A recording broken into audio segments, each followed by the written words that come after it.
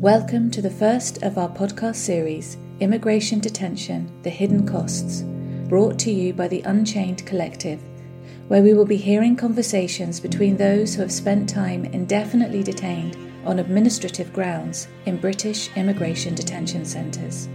The aim is to raise critical awareness through the powerful voice of experience of the destructive impact of immigration detention on many levels, on individuals, families, communities, and society at large. Discussions encompass the ongoing harms of being dehumanised and criminalised, the stigma and rejection individuals face upon release into the community, as well as the economic impacts of this system on individuals and society as a whole. However, these conversations importantly also demonstrate the strength and powerful resistance of those targeted by this system. A crucial question is raised. Why is this system that destroys lives, wastes public funds, and fosters division in our society allowed to continue? Can we envision alternative ways of being together in our shared vulnerability? Can we build a society where everyone has the right to breathe? Ultimately, these powerful accounts serve as a collective call to action. When future books chronicle the history of systematic incarceration and torture, sometimes resulting in death, of predominantly non-white individuals for crossing borders, what role would you like to have played in that history?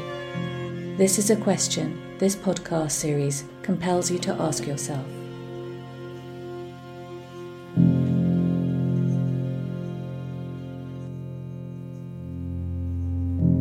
All these women and all these people, they have passed through a lot of trauma before even coming to UK. So detaining them is kind of re-traumatizing them again. They would be walking up and down the corridors in the night. You hear their boots, thumping on the floor. You couldn't sleep because they would be taking people to deport them in the night. The whole idea of a detention system. But they didn't tell me why I was detained. It's based on past experience of colonialism. I still now don't know why they detained me. The detention made us to be alienated from each other. Nobody wanted anything to do with me because they felt I might have committed a crime. I'm being labeled as a criminal, so I don't have any freedom. The wastage of money involved in running this whole institution. And you just feel losing my identity, having to get adjusted to, being called out through a number. I feel like I'm just a number. You are unwanted. You feel like you are really not like a human being. Able-bodied men and women to be behind bars is an economic waste, is a human waste. We need to counterbalance the negative rhetorics that are coming out there that immigrants are nothing but a burden to society. And this hatred to hate other people who are not English. Knowledge, they say, is power.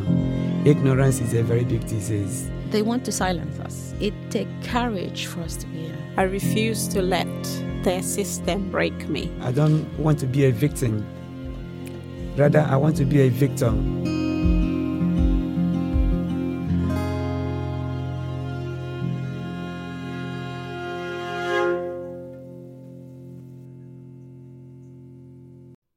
So no need no sign, no visas, anything.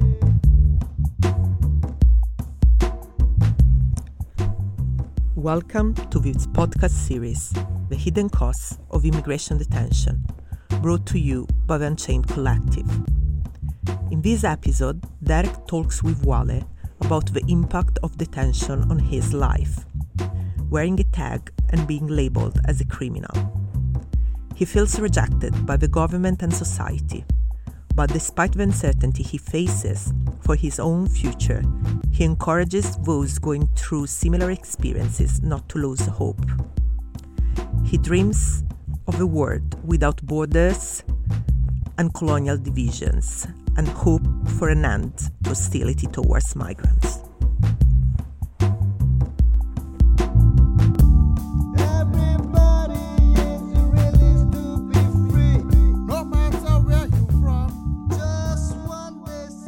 How are you, Wale?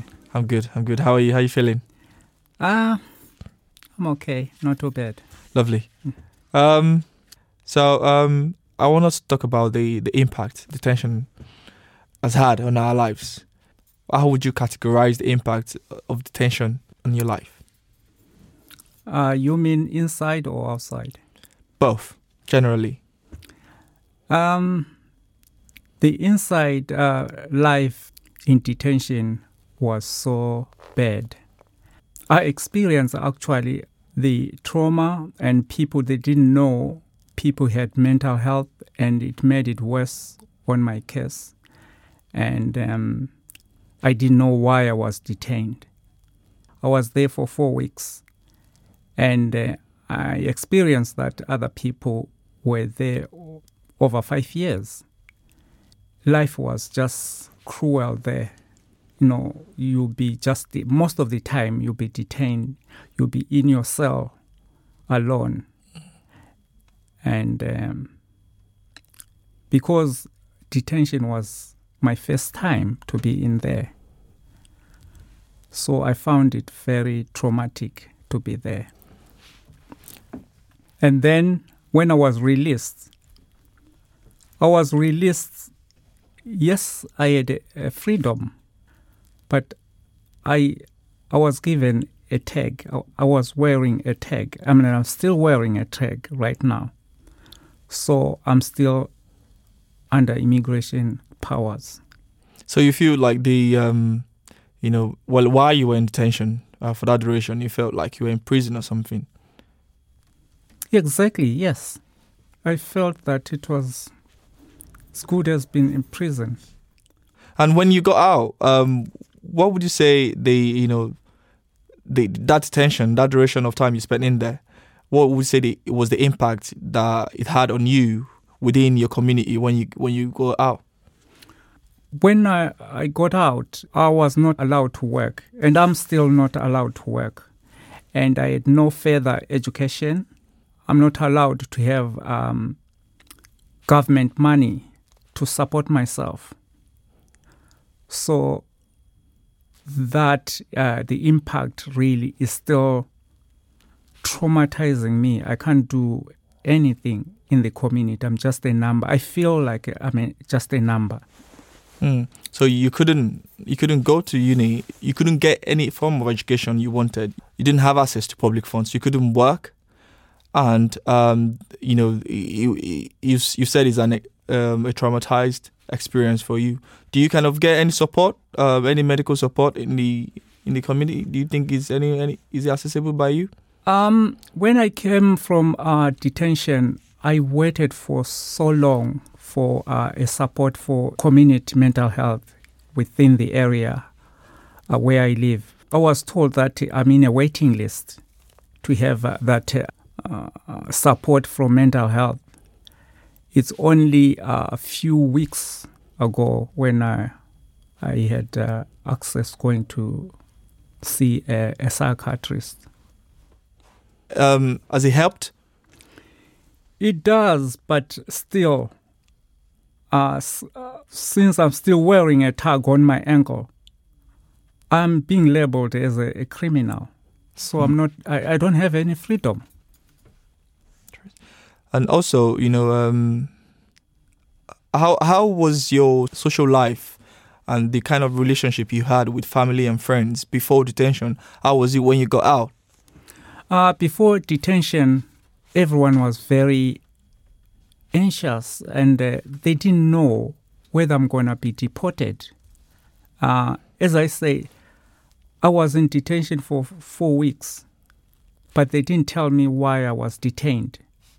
And then I came out. I still now don't know why they detained me. So I've got this fear outside in the community. I'm living with the auntie, by the way. So if I hear a knock, I'll be thinking that, is that migration? I've got this fear with me all the time. So which means I don't have freedom in the community because I'm constantly frightened and I don't trust anyone. So life is tough. And the trauma continues. Interesting. You when you got out of detention, you were still able to stay with an aunt that you said. Yes. Yeah. Did you have a relationship with this aunt before the detention? The relationship now has changed because of this Home Office traumatic experience which I have with the immigration. How long is going to be having money from my auntie? She's old now, and sometimes I feel sorry for her. She's having sleepless night because of me, and she pays lawyers for these legal things for Home Office. Home Office, they've got a lot of things which really confuses you. So you're not being able to work. So you have to sort of depend on your aunt. As a person, how does that make you feel? You can't work, you can't do anything. How do you feel? Like, what kind of impact does it have on your physical and mental well-being? I feel that the government really have rejected me. I don't have anything to do with anything in the society. So it's a traumatic, what do you call it? PTSD? Yeah, PTSD. Okay. And that's what I've been diagnosed with at the first, because I've been suffered when I was young, and now I'm old. I'm still suffering about the same thing. So my life as a whole, I've never been straight. So you feel the problem is still there, it's not getting solved, but even though you're out of this detention... Yeah, the Home Office has made it worse. They are actually traumatizing me. If you were allowed to work, what kind of what kind of things would you like to do? I would like to work as support worker, especially elder people. That's what I used to do, and that's what I've been trained to do. The reason why I want to help elder people is because of my childhood. I've never been brought up by my own mother. As I was abused, I didn't have that love. So I just want to take that love to the elders, like to comfort them and to treat them as I was going to treat my mom or my dad.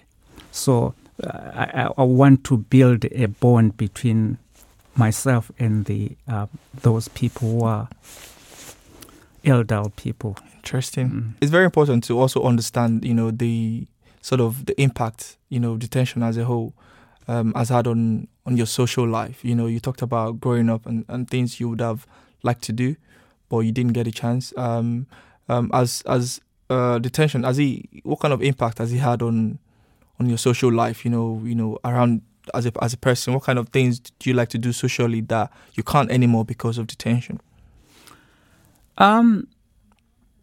Yeah, there are a few things. After detention, some of my friends started drifting away. It was hard for me to talk about detention and the impact, to tell them about the impact. And it just limited me to say those things because I felt very emotional. When you are being traumatized, it's hard to just to engage with your friends, even my family. Yeah, the life has changed, as I said before. I think the last question I would ask is that how has the experience of immigration, affected your level of trust and opinion, regarding politicians or politics in general? Listening to the politics is a dangerous and dirty game to the society. Most of the politicians, I don't think they know what detention is or what prison is. prison is something which really, if you go there, it's like hell. I still have flashback because of the detention and prison. It's really, sometimes I get emotional because of that. Right. And, you know, your community at large, you know, what do you think they feel like? What do they think about immigration detention when you speak to someone, you know, in your community? The system, they have made me to look like I am somebody who's bad here. But I'm not bad. I've never killed anyone. But if you go to detention, obviously you're going to have a criminal record which is going to stay on you for a long time. So that's the impact to me, even if I look for work or talking to a friend or telling a friend to say, I've been in prison. I think that they will look at you in a different way. So it's hard for me just to say those things. So I have to choose my words. So if you say one or two things to someone who currently in detention, what would you like to say to them? I probably would just encourage them to say, I've been there. You know what, don't lose trust. And just to give them a word of support. And at the end, you'll come out one day. Do you think there is any possibility for a borderless world? People are free to move about easily without passports or visa. They don't need any of that. Do you think that's possible in this life that we are? And if so, how do you think that would work? I wish it would be like that. But remember that we have been westernized. I'm sorry to say that word. We've been westernized by Europe, and especially this country where I am right now. And because they're the one who came up with the border line to divide nations. And it would be nice to come in here without a passport, and they welcome you in the community, but you can't. Mm-hmm. You can't, because they came up with all these things called terrorists, and then they don't trust you. As now I'm a criminal, but I don't know whom I killed. I don't know, because I'm just being labeled that if I go to the Home Office to report, they look at a criminal, not a man. So because of that, I would just ask myself as well to say, why did I choose Britain to come here? Because I was colonized by Britain. We've got a relationship with Britain. That's why I came here.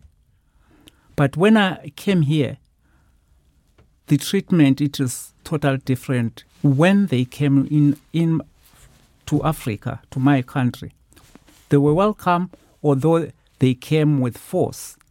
But they were welcomed anyway, in a way. But I'm not being welcome here because I'm a criminal.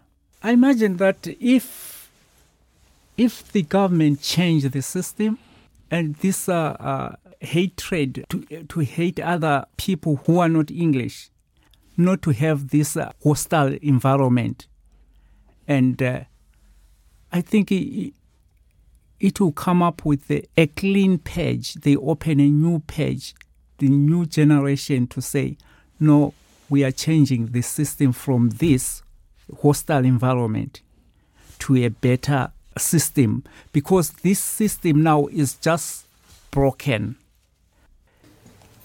Thank you so much. Thank you.